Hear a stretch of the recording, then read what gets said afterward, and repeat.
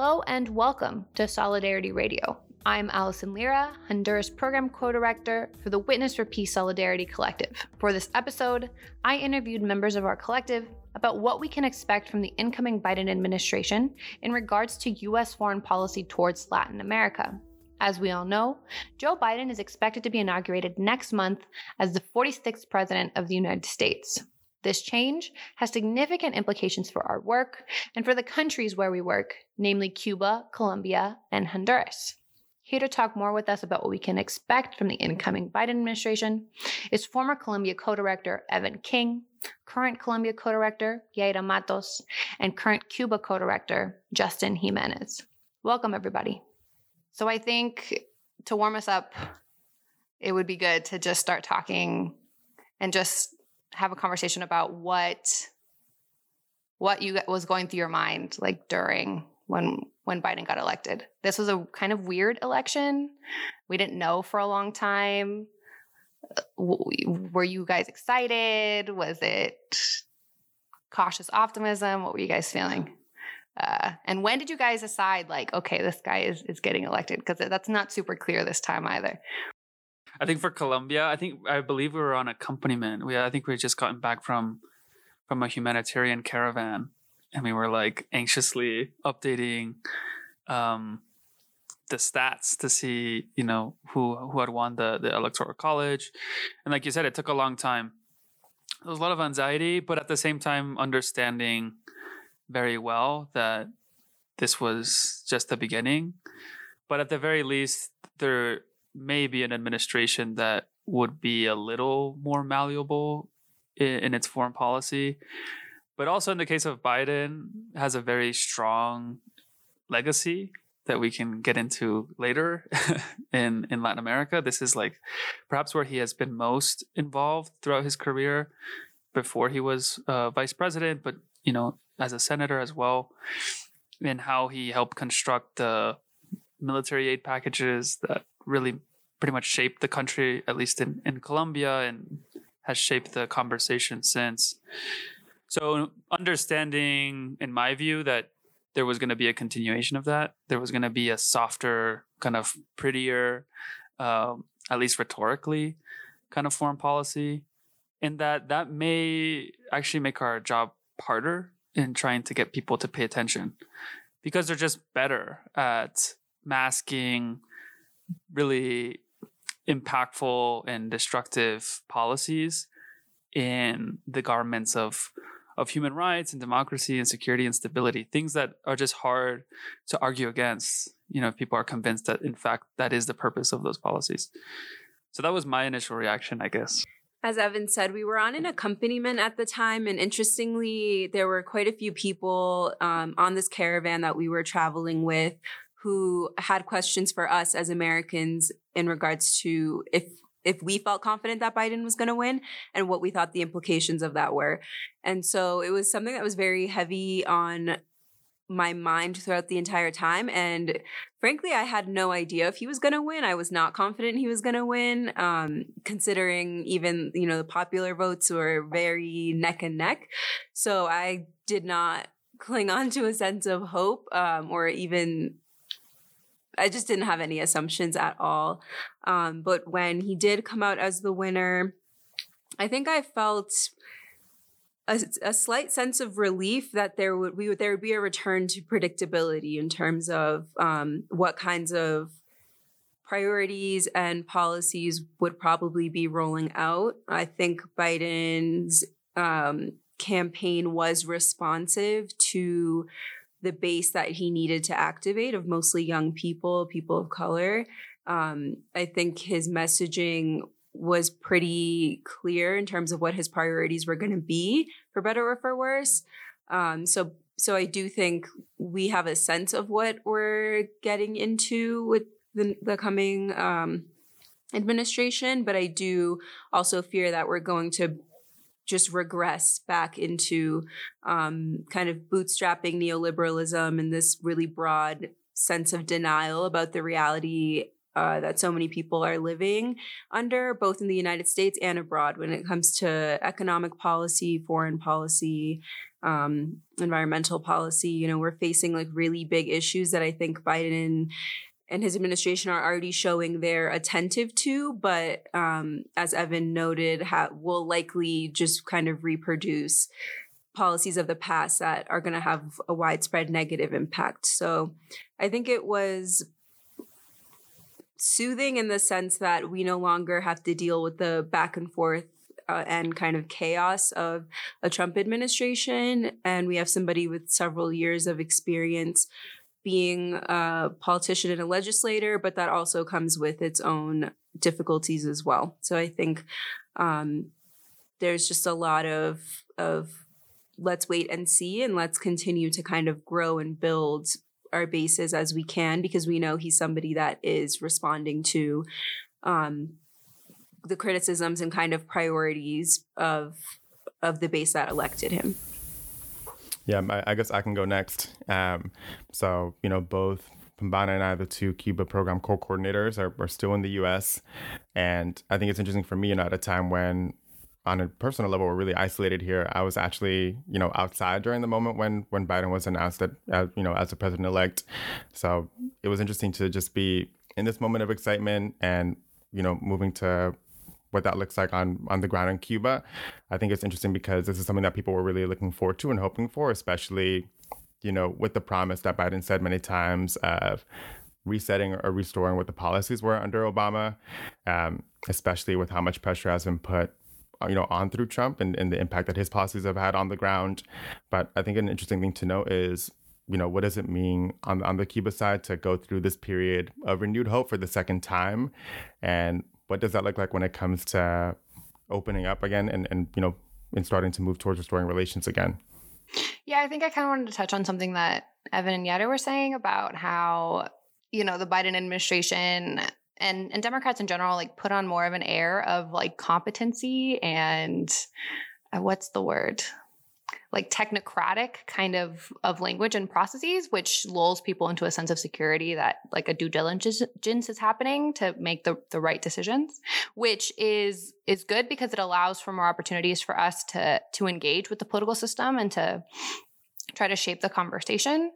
I think maybe the Biden administration is more beholden to, you know, organizing efforts than maybe the Trump administration would be, which is good for us. But then on the other hand, right, like there's a concern of it sort of giving people the excuse to kind of detach and not be as engaged in what's happening, because there's a sense that, you know, the adults have a grip on the situation.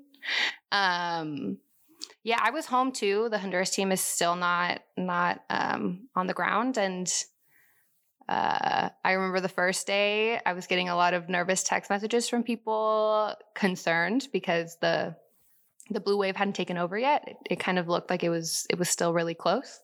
So a lot of people were kind of sad. But then it turned and it was the sense of relief, just because the Trump administration had been so bad. But at the same time, I think now it's like we have to get back to, you know, holding the Biden administration accountable for the commitments that it made and reminding him of who got him elected and all of that kind of stuff. In Colombia, though, there doesn't seem, I mean, the Trump administration didn't really make a lot of commitments in terms of Colombia, and what they have said, I would like your opinion on. So I think one of the most notable pieces is during the campaign, Biden put out an op-ed in the Sun Centennial and was quoted as saying that if elected, Colombia would be a key foreign policy priority of the Biden-Harris administration, and that he would be working on rebuilding the relationship with Colombia. And he also praised Plan Colombia, which he was a major architect on. So considering how much experience Biden has in U.S. Colombia policy, what do you expect coming from the Biden administration this time around? Well, I take him at his word when he says that he's going to renew this partnership with Colombia.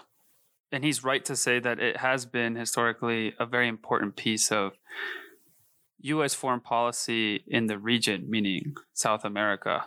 There's a reason why Colombia is often referred to as the Israel of South America, because it plays, I think, a very similar role in terms of being a bastion of U.S. economic and military influence, and through which it can project power elsewhere. Can we back up real quick? And because I was confused what they're rebuilding exactly. Like, what did the Trump administration do with the Colombia relationship that it's like, what is there to rebuild? That is a question that... Well, I think Trump just ignored it altogether. I don't think he knew where Colombia was on the map. I mean, Mike Pence came here, and like Ivanka Trump came and greeted sunflower workers and how great the trade agreement was. And Mike Pence said, pork farmers, American pork is so great and you should buy more of it. So it was mainly commercial and just like improving commercial relationships.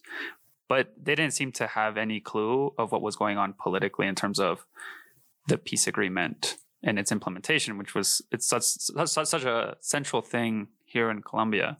It's what everyone talks about constantly. Everything kind of relates back to that. And Trump, I think, just got like whispers from his advisors, and he would like say, senseless things. And famously, there was a meeting between President Ivan Duque of Colombia and Trump, and he was just like, you got to spray, in reference to aerial glyphosate fumigations, which is like an extremely unpopular policy and, amounts to basically chemical warfare against, unarmed campesinos that live in the countryside. So that was the main focus, was like counter narcotics and trade agreement, which is consistent, I think, with Trump's overall posture, is that he just says the quiet thing out loud all the time. And that's exactly the U.S. interest in Colombia. They just like want to establish greater military partnerships, what they call interoperability, where the Colombian troops are basically under U.S. command, and then, increase trade, so that American companies can do more business and just like expanding the market for American products. So I don't think in that sense, I guess he severed it because maybe the Colombians took that as like, oh, like we don't want to be, that overtly like disregarded in terms of our own interests in achieving certain things. So I don't know what he's referring to, because the Colombian Trump partnership has been very strong. Like the aid to Colombia has increased under Trump. Now it's like close to $500 million a year in both economic and military aid. So rebuilding was not a literal term then, because it seems like the relationship is still very much intact. What changes do you see to the relationship under the Biden administration? Yeah, I think they'll be more diplomatic about things. I think they'll be a lot like the Obama years, which, by the way, were probably some of the worst years in the Colombian conflict when it comes to violence. A lot of people don't know, but like during the Bush, but then later the Obama administration, the Colombian military was receiving a lot of support from the U.S., and the military in turn took that aid and used it to kidnap and kill civilians in what was known as the false positive scandal. And they killed conservatively 5,000 civilians, and some estimates up to 10,000 civilians. That was under the like humanist, liberal democratic administration of Obama. So I think that might come back, I don't know. But it sounds like he's going to put a lot more money into this relationship, into fostering like a really staunch ally that borders like a lot of important countries, including Venezuela. So I think what his stance and what his administration's stance is going to be on Venezuela, which I imagine is going to be quite aggressive. Perhaps not as like militaristic and like sending ships, but will still be more strategic in building multilateral like coalitions to undermine the government in Venezuela. And I think Colombia is going to play a crucial role, has been playing a crucial role. And they're not going to want to lose support in that effort, because I think geopolitically, that's probably the most important issue that the Biden administration is going to face in South America. Okay. Yeah, I think we can get into Venezuela because that's definitely going to be in the conversation. I kind of, before we got into the more nitty gritty of the what we can expect from the Biden administration, wanted to get a sense of what Biden's history in Colombia is, like more detailed, like, and just kind of give our listeners that so that there's more context as to what we can expect and why it makes sense to expect that. Yeah, I mean, I think his like biggest policy, which he trumpets still to this day, and he did so in the El Tiempo op-ed, was something called Plan Colombia. And Plan Colombia was kind of dressed up on like in this counter drug policy. You know, it was like a big multi-billion dollar, like upwards of $10 billion in military aid, mostly military aid. I think 80% of it went to the military during the peak of it. The plan technically ended in 2015, but the aid still is ongoing, and they built another plan called Peace Colombia. That's almost the same. It's like it still has basically the same goals, but I think it's a little less heavy on the military, a little more on the economic side. But it's still forms of intervention that have had really drastic consequences in Colombia. Like Colombia has been shaped by Plan Colombia, and people like activists, anti-war activists have noted this plan as a clear escalation in the armed conflict. And you can see a very clear line that when Plan Colombia was introduced, which again, Biden helped plan and implement, you saw a huge spike in violence.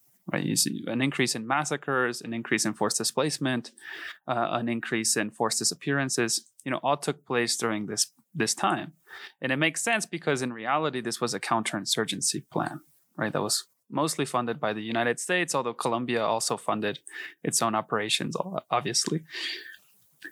And also, you saw a drastic increase in land concentration. You know, which was a very key factor because the whole plan wasn't just to defeat the FARC, which was the left-wing insurgency, the biggest left-wing insurgency in Colombia, in which later signed a peace agreement in 2016. But I think the plan was also intended to set the stage for an economic project in Colombia, right? Transforming Colombia into a mostly like peasant rural economy, where people were mostly self-sufficient, right? Didn't really rely on international markets for their subsistence, and change it into a kind of Honduras, you know, into basically an export colony of raw materials and commodities.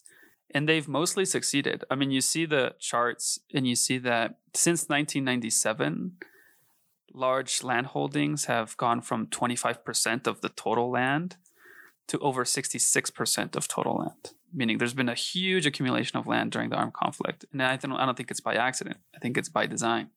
And you see this explosion in certain kinds of commodities, mainly palm oil, African palm oil, and sugarcane, which are then combined to create biofuels, which also plays into U.S. strategy in diversifying its energy sources. And this is technically like a green thing, but the way in which it takes place, it's like monoculture, right? Very, very depleting of the earth, and also requires the force and violent displacement of millions of people that live on these lands and use those lands to feed themselves, but now are forced to work on these plantations that are like very kind of colonial in nature, pay very low, you know, very exploitative, mostly people of color who work on them, if not entirely made up of people of color who work on palm oil and sugarcane plantations for almost no pay. I mean, almost like modern slavery. So this whole military project, which he claims was a great success in, like, from his perspective and from U.S. transnational capital perspective, it was a huge success. I mean, it devastated the guerrilla. It devastated not only the guerrilla, but with the forced disappearances and targeted assassinations, also depleted the left, right? Alternative political projects that were also challenging the very illegitimate government of Colombia that has never been popular, like still to this day isn't, and has been propped up by this systematic violence that was funded by the United States. And when all of these atrocities were revealed, like the U.S. did what it always does, which is to deny that it happened or, oh, big fluke, big mistake. But no, it was like an intrinsic and very crucial part of the strategy.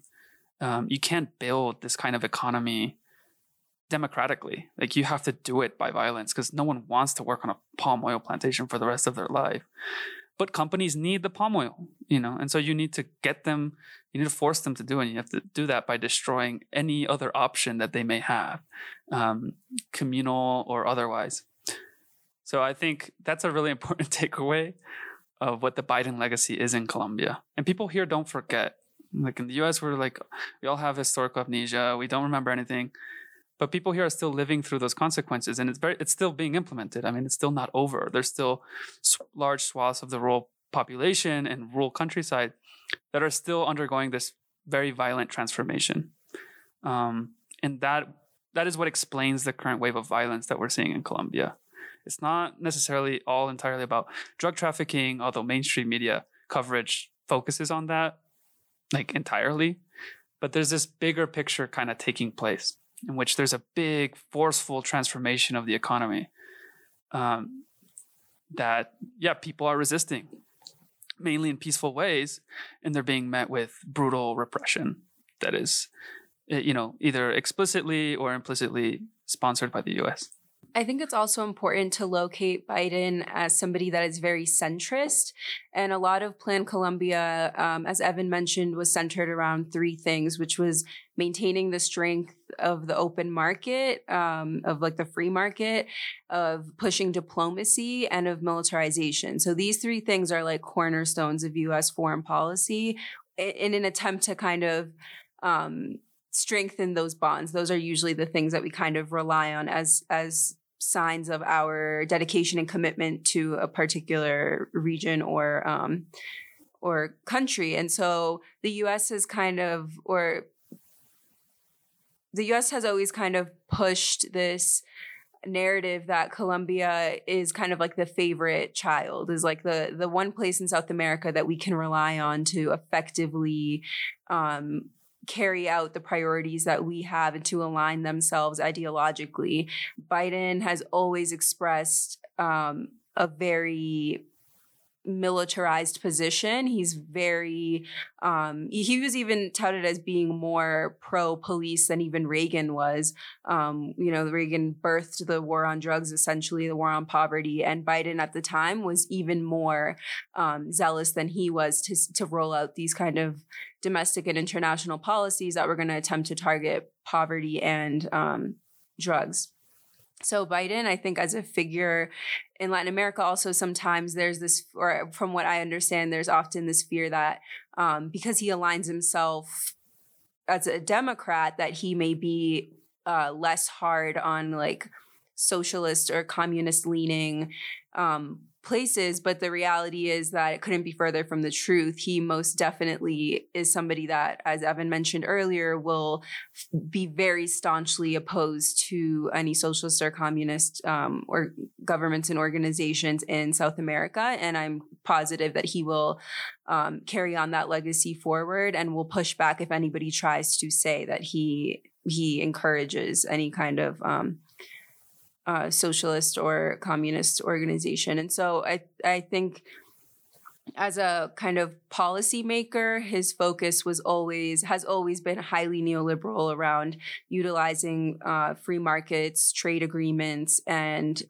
just pure capitalist kind of ideology as a way to increase productivity, as a way to kind of, like we see with the prosperity plan that he has for Central America.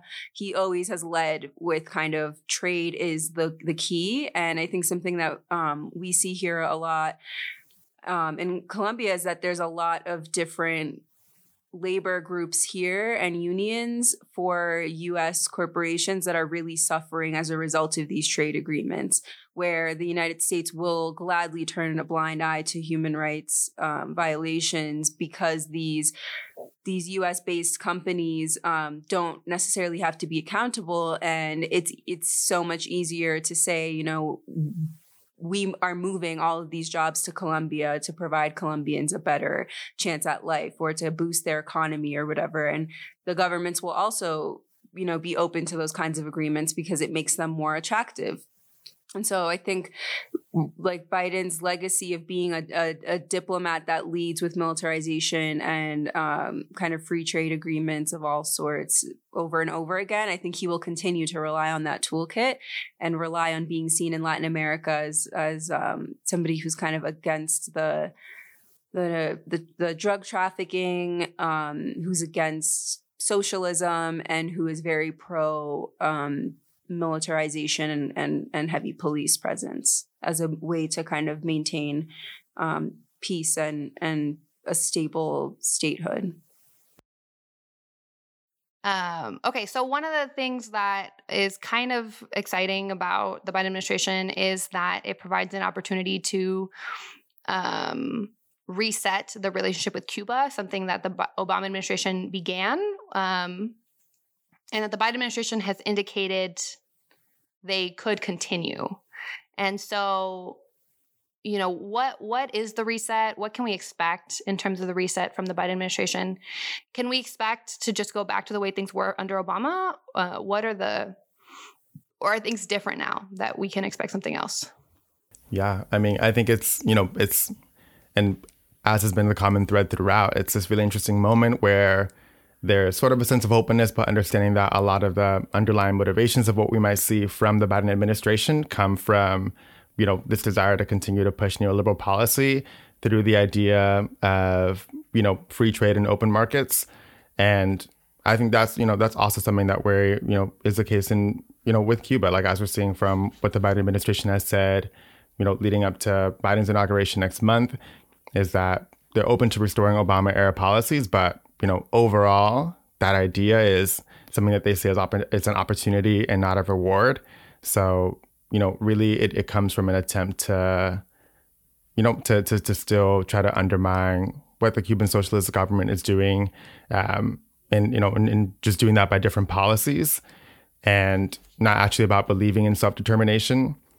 Yeah. So, it's, and another thing that has been said is that, in general, having more access, for Cubans to have more access to the U.S. will be something that convinces them that socialism is not something that, that it's something that sucks. And that's something that we're seeing through, the advent of the growth in the Hersfeld Caribbean Basin Fund, which has grown 40%, in recent months. So it's really all tied to this idea. And that's what we've been seeing lately, I think, in terms of what could be restored. It would be, the ease of travel, especially through the people-to-people clause, which would, ease travel for organizations such as ours, so people who are excited to come and see Cuba and experience it for themselves. And that's something that would have a direct impact on everyday Cubans, especially those that are either involved directly in the private sector or indirectly, through Airbnbs, through private-owned restaurants, but also just people that, like drive taxis. So it's I think people are really hinging to see how much of what we saw under the Obama era will be restored. What is your sense of what the movement wants in the United States, what their pressing demands are? Like, how are they pushing for more than what happened under the Obama years? Is it a struggle to just try to keep the advances that were made then? What are you seeing in terms of that? Yeah, I mean, I think the biggest thing that has been said is that revoking the executive orders that were brought into place by Trump is just the starting point. Many organizations are hoping that those are revoked in the first 5 months. But, understanding that this may not be at the top of the priority list for the Biden administration, and not that it ever was or will be.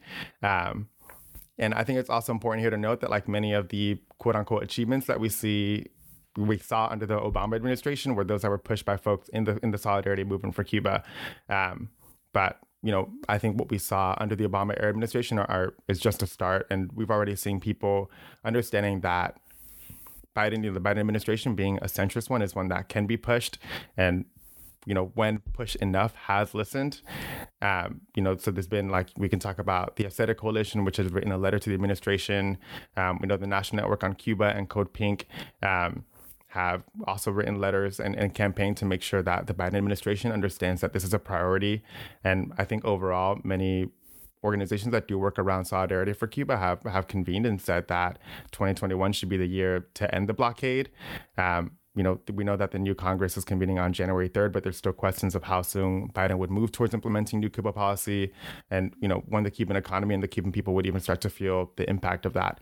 But I think overall, the sense is that returning to the policies that were in place under the Obama administration, should really just be the start. What is your sense of how the Cuban people feel about the Biden administration and what it might mean for them?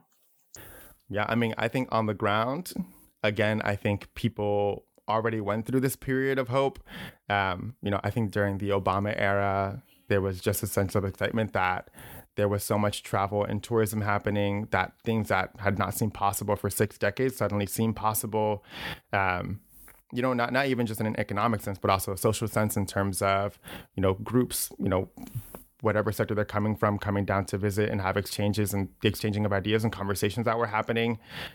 So I think it's hard because now people, there is sort of a sense of caution, understanding that that's something that can happen, but it will take a lot more to have sort of a sustained positive impact on people on the ground.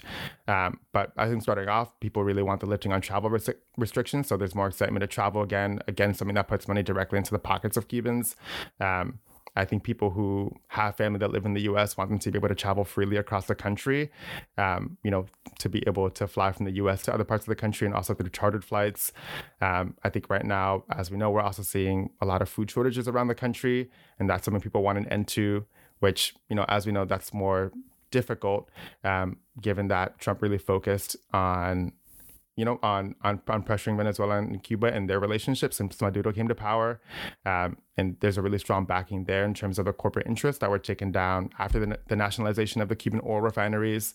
But I think it's really just to be able to receive and send remittances and to be able to travel. I think those are the two biggest things. Is there a sense that there's some energy around trying to make the reset a little bit more permanent or more like concrete, like legislation passed so that it's not so easy to undo diplomatic advances with Cuba, like when there's a change of administration? Because I wonder if there's a little bit of pessimism around like just the way things went down, that with one change of administration, all of the gains that were made were rolled back. Yeah, I think that's such a good question to ask. I think even on an international scale, I think people are seeing that how unconscionable, maintaining the blockade is, especially after a year in which, Cuba sent medical brigades to fight COVID-19 in 27 countries. And it's something that they're continuing to do as we see the rise of a second wave. So, I think this is something that has been voted on and people really think is unconscionable. And, we as in the U.S., in terms of mainstream media, we get really skewed information. So it's really difficult to see how that's happening on an international scale. But, it's difficult. I think even under the Obama administration, even though there were those gangs, there was never a moment under, which there was an idea that the Helms-Burton Act would be completely repealed or the Territorial Act either. So I think it's difficult. And although, many organizations and grassroots movements are pushing for 2021 to be the end of the blockade, I think, it would really take a full swing of repealing that. Yeah, I kind of wanted to ask both you, Justin, and everyone, Evan, Jaira. Like, I think there was some, Cruz, the other Colombian co-director, wrote a piece for NACLA about the ways that the Trump administration was attempting to, stir up anti-communist, anti-socialist fears in people to get votes, the ways that, the Trump administration would tie the support for the Colombia Peace Agreement to supporting narco-terrorists. The term Castro Chavismo or something like that, was prominent in his rhetoric. And there are some analysts that are talking about how Cuba policy and Colombia policy is going to be shaped by the current weakness in the Democratic Party in terms of being competitive in elections. Do you guys see that playing a role, like electoral concerns playing a role in the way that the Biden administration approaches I think Colombia so. and Cuba? Clearly, we saw that, Cruz writes in his article, the Centro Democrático, which is the ruling party here in Colombia, was like openly intervening in the U.S. elections by spreading misinformation, mostly in Florida. There's I think there's like 1 million Colombians in the U.S., and a lot of them reside in Florida, mainly in Miami, and a lot of them are very conservative. And so this kind of messaging was actually quite effective. And it worked also in Colombia, like in a domestic sense, back in 2016 when there was a plebiscite, sort of like referendum on this peace agreement, where the no vote won. By very little, but it won, even though the peace agreement was massively popular at the time. And it won by the same tactic, right? It used social media, it used WhatsApp groups to try and muddy the waters and try and confuse the electorate by using these terms that literally have no definition. There's just no such thing as Castro-Chavismo. It's not a thing. It's something that was made up by the right to just scare people. People just reflexively, especially in very conservative countries like Colombia, but like the conservative classes of all of Latin America, they just have learned through consuming mainstream media that Castro and Chavez are just bad people, right? Like they're just like the Hitlers of Latin America. And so they reflexively kind of discredit and reject anything that has to do with that. And we've seen that deployed here domestically.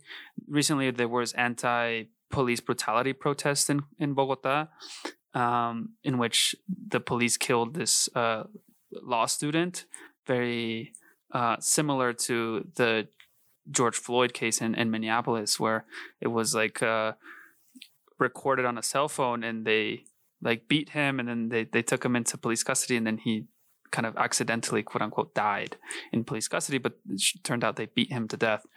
And then there was an explosion of protest, and the police here just shot into the crowds of protests, and they killed, I think, 13 people, injured hundreds more. And then the state turned down and blamed Castro-Chavismo, right? They blamed this like phantom that is the ghost of communism or something. But that's still very like alive, it's still kind of in the ether. The anti-communist violence that shaped the continent is still, those forces are still in power, very much as a consequence of that violence that took place during the so-called Cold War. And we're seeing those forces revived domestically in the United States. And I think it will shape Joe Biden. I think we've already seen it shape him during the campaign. Anything when they would say anything that, oh, you're friends with Bernie Sanders, something like that, he would like immediately be like, no, right? And he would respond and like very forcefully rejecting anything that's remotely socialist or left-leaning or anything like that. And he took pride in that. He took pride in the fact that he is in the middle of the aisle, which in the United States means staunchly conservative, because the political, like the Overton window has been pushed so far to the right that now like fascists are just like mainstream and centrists are basically conservatives. So I do think it'll shape his foreign policy, because I think he's going to get a lot of pushback, and people in Florida, like for electoral reasons, have like way too much power to shape those kinds of policies. And we've seen Marco Rubio do it under the Trump administration, but I'm sure he'll do it again under the Biden administration, in shaping and pushing back against any normalization on Cuba, any kind of support of the peace agreement in Colombia, any kind of, winding down of the kind of hybrid war that's taking place against Venezuela. I think any of those things are going to receive a lot of pushback by the very conservative diaspora that holds a lot of power electorally. Yeah, I think, moving to things on the Cuba side, I think it's interesting to hear what, Evan said about the coverage of the protests in Colombia. Recently, there have been protests in Havana, the San Isidro movement. after the arrest of rapper Danny Solis, which has sparked a big dialogue on artistic freedom in Havana. And I think this has been twisted in the U.S. and in mainstream media and talked about as how there's no free speech in Cuba. So I think we're seeing that there too. I think when it comes to Florida, in Biden's administration, there's a big fear about, not being pushed too far. And if it gets pushed too far, what the consequences are for midterm elections, what that means for 2024.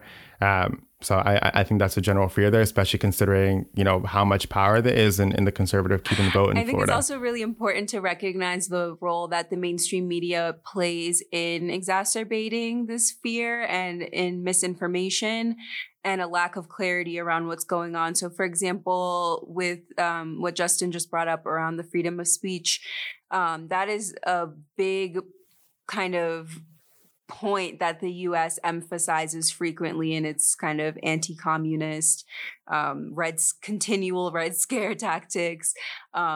It will always show this or demonstrate this lack of freedom and never the nuance and complexity around the fact that Cubans do protest and do show up and are vocal about the parts of their government that they don't necessarily fully agree or align with.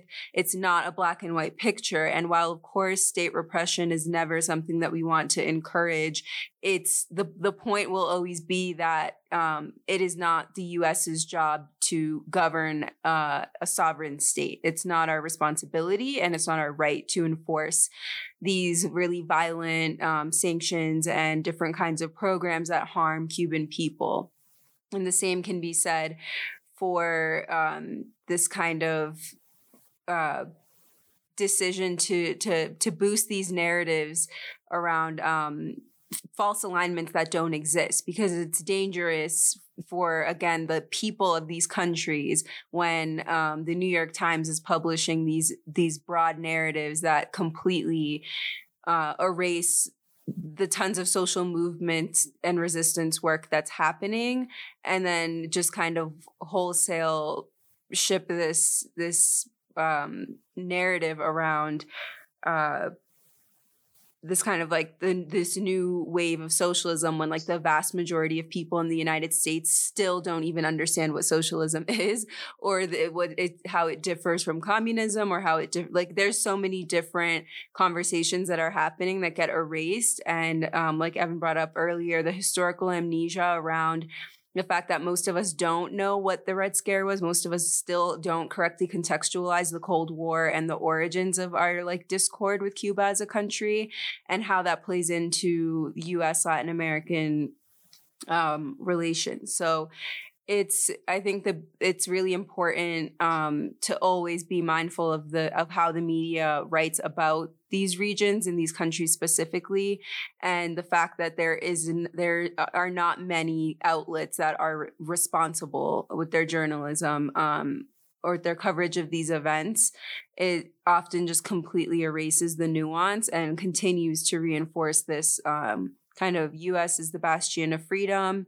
Cuba is the worst of the worst when it comes to state repression and lack of freedom. And so we are at odds entirely and must exist as complete enemies. And we only align ourselves with other countries who believe in these ideologies of freedom. And like it's already been brought up, this is impacting the people of the countries, not the governing bodies. They can sit in their rooms all day and come up with different legislations and policies and make these trade agreements and try to create these diplomatic ties that time and time again do not integrate the reality of what's going on. And then you see these massive protests in Colombia that were going on for almost an entire month every day prior to the pandemic lockdowns that are not being covered responsibly, because it's not within the interest of the United States to speak to the ways that Colombia is also experiencing social unrest. But when it comes to the protests in Cuba, it's extremely convenient to flatten that narrative and broadcast it everywhere. Yeah, I think it's also important to note that, Honduras has brutal repression. Journalists are threatened and murdered frequently.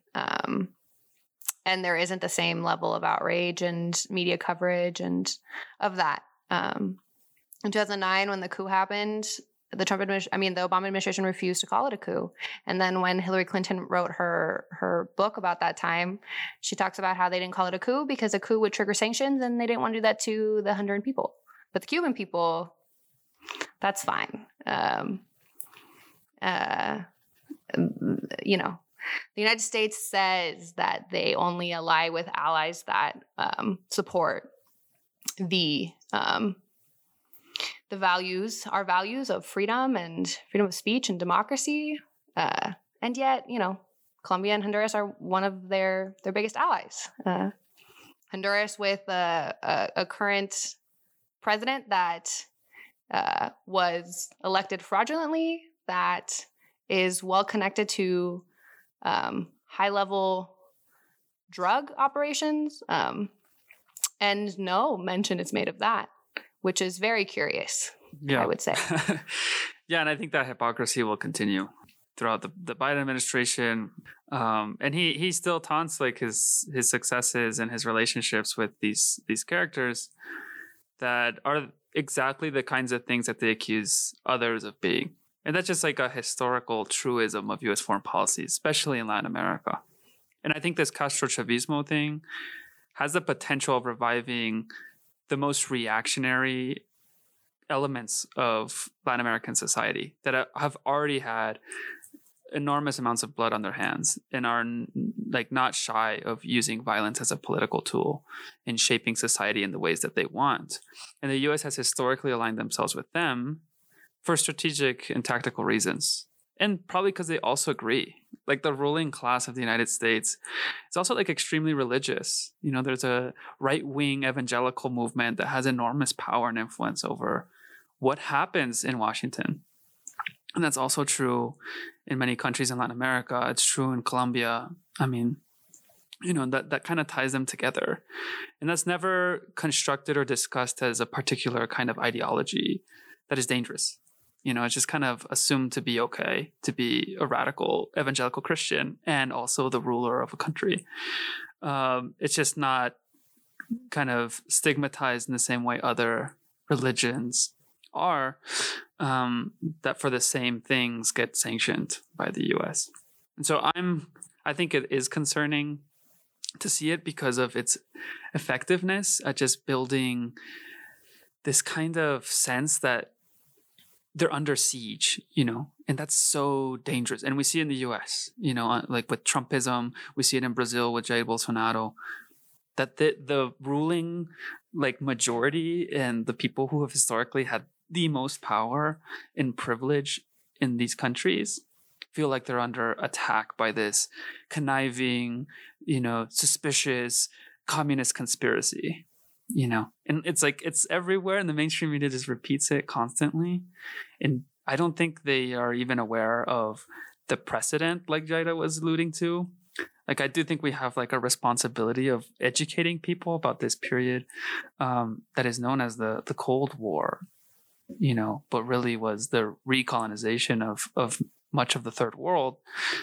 And that's like still in play, and they'll use the fear of China and the fear of Russia and the fear of Castro Chavismo in the case of Latin America as justification for even more aggressive and violent interventions, as was the case before.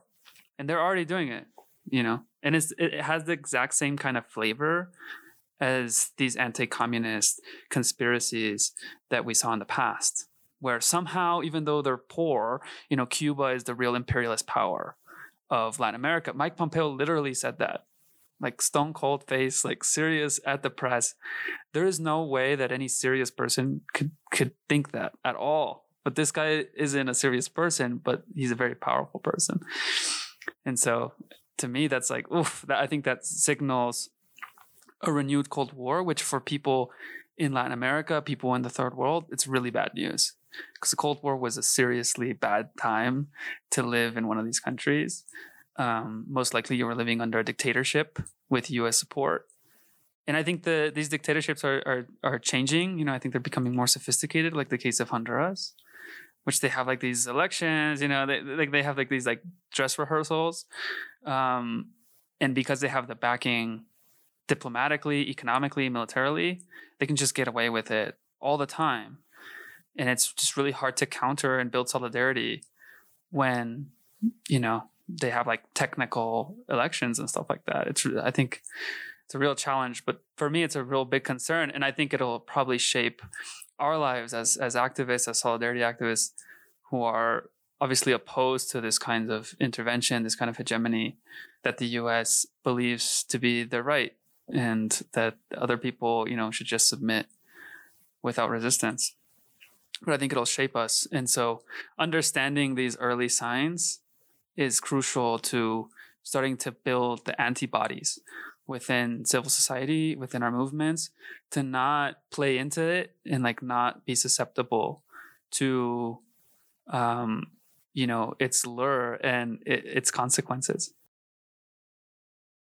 Evan, do you think that what we're talking about right now, like, is part of the reason why the Colombia peace agreement has kind of like largely stayed out of the conversation around U.S.-Colombia policy, and why the Biden administration hasn't really emphasized it at all in its communications about its approach to Colombia? And I've noticed this like very abrupt kind of change in State Department rhetoric, and I think it took place during the Trump administration. I don't think this is a Biden thing, but at some point they just ignored the peace agreement wholesale. They wouldn't even mention it. They wouldn't mention very key components of the peace agreement, including illicit crop substitution programs that were highly effective, extremely underfunded, and are being undermined actively by the DEA and by drug enforcement and forced eradication policies. And so I think they are appeasing their allies in Colombia. And I think they want to secure that relationship. They want to secure that partnership with the really right-wing conservative forces in Colombia, as well as the military. I think those are their two biggest allies. The military doesn't want the peace deal because of the Truth Commission, right? There is, as part of the peace agreement, there was this special jurisdiction for peace, or LAJEP, which was going to investigate war crimes that were committed during the conflict and reveal, like, write up this report and publish it so that the people of Colombia could know what actually happened in the conflict without like the propagandizing of the state, that occurred during the conflict. So a lot of people don't even know what actually happened. And the military, I think, is staunchly opposed to that process. They do not want the truth to come out because it will delegitimize them because they committed war crimes. And that's like very obvious, as well as the political establishment. Many of the key political figures on the Colombian right, including Álvaro Uribe, which is like perhaps one of the most powerful right-wing politicians in Colombia and the backer of the current president, Iván Duque. He basically handpicked this guy. So I think as part of an appeasement deal, they're just like, okay, we're just going to like quietly ignore that this document exists and that it's actually binding and that you have to implement it. Just like, there's like international observers that are supposed to oversee that in the UN.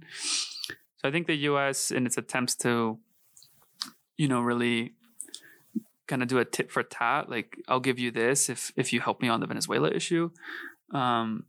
Maybe that's what we're seeing. I think it's possible that's what we're seeing.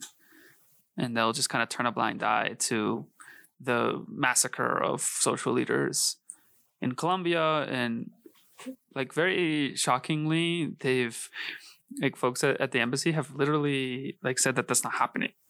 That it's not clear, the reports are unclear. It's very clear that these assassinations are systemic and that they're politically motivated, that they're not some random kind of domestic dispute over, infidelity or something like that, which is literally the narrative that the Colombian state is trying to push. And we see folks at the embassy very much backing that, and being like, oh, you shouldn't be concerned about that. That's fine. So I think it's probably about that kind of diplomacy very like realpolitik type of diplomacy that will probably continue. Because I think the Venezuela like regime change operation is the grand prize.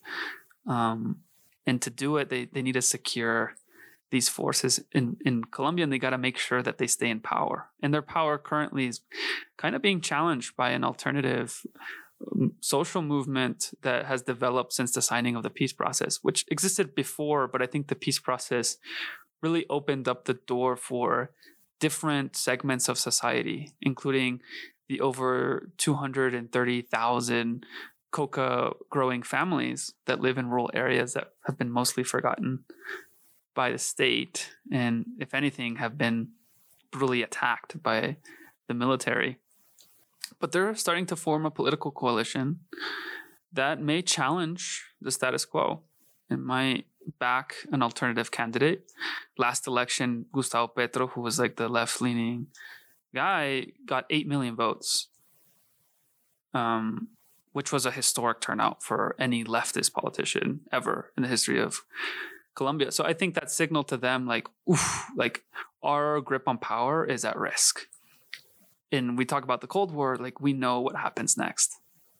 When the right wing, like US ally, feels threatened by a political movement, a peaceful political movement, they turn to violence. And I think the US is going to be very key in allowing that to continue in exchange for like increased diplomatic pressure on Venezuela. Yeah, it's definitely a point of concern that the U.S. seems to be throwing in its chips with the conservative wing of Colombia, considering that from what you're describing, it doesn't seem like that's a done deal, that things could change, and the fact that they're acting like the conservatives in Colombia are the people to be appeasing and engaging in diplomacy with in a real way is a little bit concerning.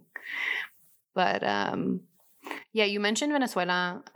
The Trump administration has been more overt than previous administrations about their interest in regime change. Just because the Biden administration isn't going to be, we can expect that they will also be engaging in trying to exact regime change from Venezuela. And I mean, we have Cuba on one hand, right? That is analyzed as having closer relationships with Venezuela. And then we have Colombia on the other hand, that is neighbors with Venezuela, that has been taking in a lot of Venezuelan refugees. And that is historically one of the strongest U.S. allies that we have in the region. And so it's kind of interesting to have both of you guys here representing, different sides of that analysis. And what do you guys think about how strategy towards Venezuelan regime change is going to affect relations with Cuba and I think in and terms relations of with Colombia, as I mentioned, it's such a key player in this whole ordeal because the United States, has a long history of intervention. Everybody knows this. Well, people who know. So they need to make it seem like this is a Latin American operation, right? And I think Colombia plays a really key role in providing that veneer of quote unquote like indigenous opposition to Venezuela, right? That Latin Americans themselves are also, very on board with regime change. And that's not true, but like it is true for the right wing forces. And so I think Colombia, as well as Brazil, is going to play an enormous role in coalescing, this new coalition, anti-Castro Chavismo coalition, you can call it, that is going to be really important in providing that cover so that the U.S., it's just not going to work if the U.S. is just seen as overtly supporting these things, which they already kind of blew. And I think it's because they don't know what they're doing. But you saw like Juan Guaido based in Bogota for a long time, and that was like his little headquarters, and he would meet with other Latin American leaders here in Bogota and plot and gain support and, get them to tweet stuff and support, but gain legitimacy kind of by being seen with them. And then you saw like the incursion of kind of mercenary paramilitary forces from bases in Colombia, where they were trained and then later dispatched into Venezuela and later caught. So I think they're bringing back like old Cold War tactics, but like in a very kind of piecemeal way, which is like good, I guess, because then you can just see it for what it is and they're not that effective. But bad because they will try again, but this time with people who may know what they're doing. And that means we might not even know about it because they'll be better at hiding it. But I think the tactic is very much in the open now of what Colombia represents in terms of this whole, chess match and trying to undermine both Cuba and Venezuela. But I think they might not be as ambitious as the Trump administration in trying to undermine all of them, the troika of tyranny, Nicaragua, Cuba, and Venezuela at the same time. I think they realized, okay, maybe that's a little too much than we can chew, but we may be able to start to build this wedge between all three, and especially a wedge between Cuba and Venezuela that will then permit further isolation of Venezuela and maybe even covert operations within Venezuela. I think over the 60 years of U.S. aggression in Cuba, they've developed pretty good counterintelligence tactics, I assume, to try and seed out possible defectors or, whatever, people who might be plotting a coup. And so I do think there is some truth in that. If Cuba, I think, were to withdraw its support from Venezuela, I think that would be a huge victory in some way for the coup forces in Venezuela and Washington. So I think that's what they're trying to play them against each other and getting a little bit of relief through perhaps normalization with Cuba, getting a little relief in the case of Nicaragua with a little bit of lifting of sanctions in exchange, perhaps kind of staying quiet about the whole situation and allowing, U.S. and its allies to continue their onslaught. I think it's also important to recognize that it's a long and short term game. When it comes to this kind of stuff, the seeds get sowed very covertly through these massive kind of bills and packages that get signed. For example, with the stimulus package that is kind of being worked through Congress right now, there was literally funds for Venezuela freedom campaign, essentially, which I think most people aren't aware of. So it's really important to note that these kinds of things are not going to happen with these broad declarations and a presidential press conference. They're going to happen in really quiet ways, sometimes with congressional players that we wouldn't even imagine would be pushing these things. For example, a few members of the famous squad of the kind of very progressive wing right now that has infiltrated the Democratic Party are pushing for regime change in Venezuela as well, and we're generally on board with adding this clause around diverting U.S. funds to this process of destabilizing Venezuela. So I think it's important to acknowledge that there's a short and a long-term strategy and game to this. And also that, again, with just kind of flagging the media as the specter of where this takes place, because I think something that always interests people as a kind of proof that Venezuela is a failing or failed state is looking at its market and its relationship with oil. And so analyzing that also is very helpful, because it's something that the U.S. can't do with Cuba really, is quantify how it perceives it to be a failure, which is why it clings on to these narratives around lack of freedom and just general suffering versus what they do with Venezuela, which is a strategy of saying, look at how bad they are at economic planning. Look at how much they are, reliant on oil and how this turns into corruption. There's these narratives that get sowed and cemented and ways of kind of pushing these things forward. So I think it's also important to recognize that Venezuela is going to continue to be looked at in a way to prove that it's just a failed state and the United States needs to come in and rescue it. And like Evan was saying, that's a part of building these rearranging the geopolitical framework to say, if you are supporting Venezuela, you're essentially going down on a sinking ship also, when there actually isn't there isn't a ton of proof for that outside of what will be fabricated and what will be created in order to support that narrative.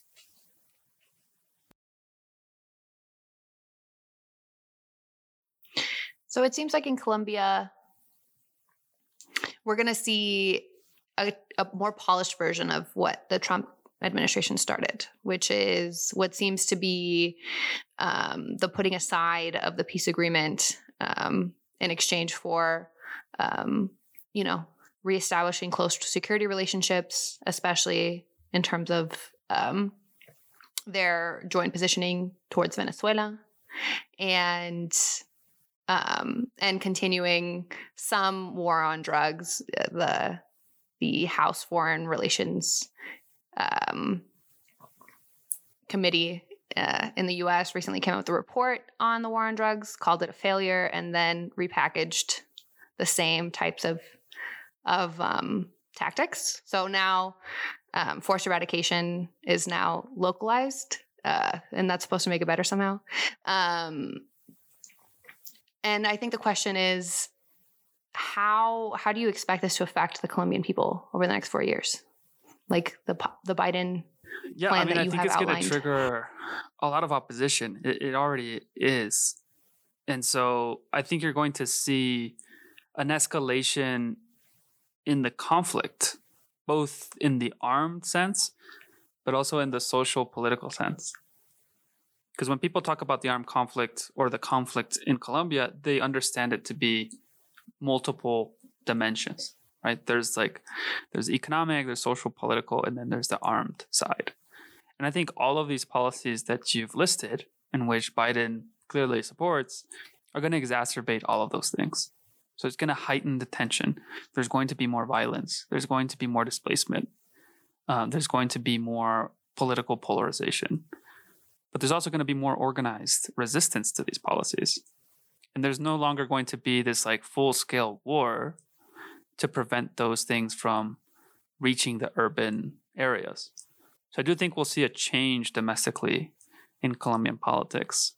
We're all already seeing this coalescence of different groups that before were quite isolated. I mean, Colombia is geographically a very hard place to construct coalitions because of the geography. The regions are quite separate from each other, even though they're very close, distance wise, but because of the mountain ranges and whatnot, they're quite distinct culturally and otherwise. So it has been hard historically to build a nationwide coalition both ways, basically. So yeah, I think the people are going to see that escalation in conflict, that escalation in economic intervention that has started a long time ago, but is starting to, build more and more momentum as more and more multinational and, transnational capital floods into these rural areas to fund extractive projects such as mining, oil extraction, fracking, but other forms of extractivism like monoculture, right? The cultivation of palm oil. So I think people understand this to be true, that a Biden administration is ultimately a continuation of what came before it. And they're just getting better and better at resisting that. But again, the response from the state is increasingly more and more repressive. And because it can get away with it, it is starting to adopt those things. And I don't know if this is a new thing. It's kind of historically true. But adopt a mentality of counterinsurgency as a form of governance. As the theory of governance. That the only way you can govern a people that you deem to be the enemy or a potential enemy is through militarization. And Colombia is one of the most militarized countries on the planet. And we're just going to see an increase in that. And we're seeing it. I mean, just more and more, we're seeing the return of, the what's it called? The, I don't know, the military on the streets of Bogota, which we hadn't seen in a long time, probably since the 1980s or 70s. And recently during a national strike, we saw like tanks in the streets of Bogota. And this, like the use of like psychological warfare to justify those kinds of things as, this is to protect the citizenry. But we know it's to intimidate political opposition. And yeah, I think that's the long-winded answer, is that we'll both see an exacerbation of the worst aspects of the war, which we're already seeing, including the political assassination of over 1,000 social activists in Colombia since 2016, which is a ridiculous number. I mean, it's just like unheard of. And if it were happening across the border in Venezuela, everyone would know everybody's names, probably individually. But certainly they would know that this was a huge crisis. But it happens here in Colombia, U.S. ally, and so it just kind of gets shrugged over the rug. It's a huge deal here domestically, but I think internationally, very little is spoken about that. It's a big deal, and I think there's going to be an escalation in that violence. Yeah, I mean, I think it's an old idea, right? To have legitimacy as a state is to control the means of violence, and that is going to continue. The Biden administration is also, right, like better at the margins. Like there's not going to be the full force resuming of aerial spraying the way that the Trump administration was gearing up towards, or was indicating they would gear up towards. But the main thrust of the strategy seems to be very similar. Like the bulk of the glyphosate fumigations also occurred when he was vice president under Obama. So, and as well as the massacres, as well as the false positives, as well as like all these horrors that are well known and well documented in Colombia happened, quote unquote, under his watch, or at least in an administration that he was heavily involved in. And from what we can tell, he took Latin America as like his own project when he was vice president. And so, and he shows no remorse. Like, again, he doesn't think that was a bad period, particularly bad time to be alive in Colombia. He thought it was great, like now people can go to Cartagena and vacation, that's awesome. And now, Coca-Cola and Cargill can expand their operations. That's great. Because he's probably never been to these places in his life. I don't think he or any of his advisors consider the people in rural Colombia as like a worthwhile thing to think about. So, the American exceptionalist religion is very much represented by Joe Biden. And that's bad news, I think, for anyone who doesn't subscribe to it. Something that I thought was really funny was when, as he was kind of celebrating his success, he tweeted out, or somebody from his team tweeted out, "America is back." And it was almost like a really eerie, like it was not comforting at all. And it's this really broad blanket statement that literally, like, it doesn't account for what that even really means to say something like America is back. But I think it's exactly kind of what Evan was pointing to, and he was saying that a lot of this happened when Joe Biden was vice president. And when he was vice president, he had a lot of sway on foreign policy, particularly in Central America. So for him to say something like America is back is very much this kind of, it almost reads as like a threat to those of us who are aware of what kind of U.S. Hegemony means, and like what it really means for the U.S. to reassert its power over the global sphere. So I think it is super important to recognize that, like, his ethos as as the main kind of architect of these policies and of these plans, is that he's really going to reassert the US's kind of imperialist tendencies in terms of ideology and economic influence and whatnot. Not that they ever really went away. It's just, it's back to being a little bit more covert about it. Correct. Justin, Cuba policy right now is still really up in the air. There's some excitement because Biden was vice president when Obama began to normalize relations with Cuba. But, as we've talked about, there are some challenges that could become blocks. The situation with Venezuela, the current electoral calculus that, that elections are, 2 years away and the Democratic Party has a slim majority in the House and we could lose it and all that kind of stuff. What are the stakes for the Cuban people? Like what would it mean one way or another? Yeah, I think it's, the biggest place we see is what we saw earlier. I actually, starting off, I know that Evan earlier mentioned, things that people in Trump's administration had said about the foreign policy. Like, we don't have to go that far. Like, we can think about, like even what John Bolton, the National Security Advisor, said about, if this afternoon 20 to 25,000 Cubans left Venezuela, like Maduro would fall by midnight.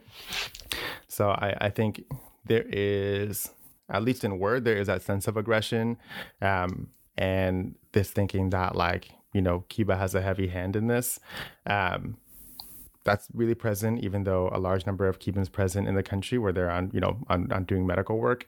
But I think the strongest place that we see that impact through that continued aggression, is going to be in the everyday life of everyday Cubans. We're seeing it now in how it's affecting access to oil and how that in turn impacts access to food. So I think that is the biggest place where we're going to continue to see that impact. That does it for this week's episode. Thank you for joining us. We hope you can come back next time for more. The show notes will be on our website at solidaritycollective.org. If you like this episode, please share us with a friend or consider supporting us through our Patreon at patreon.com/solidaritycollective. As always, we want to thank our Patreon community. We really couldn't do this without your support. Thank you so much.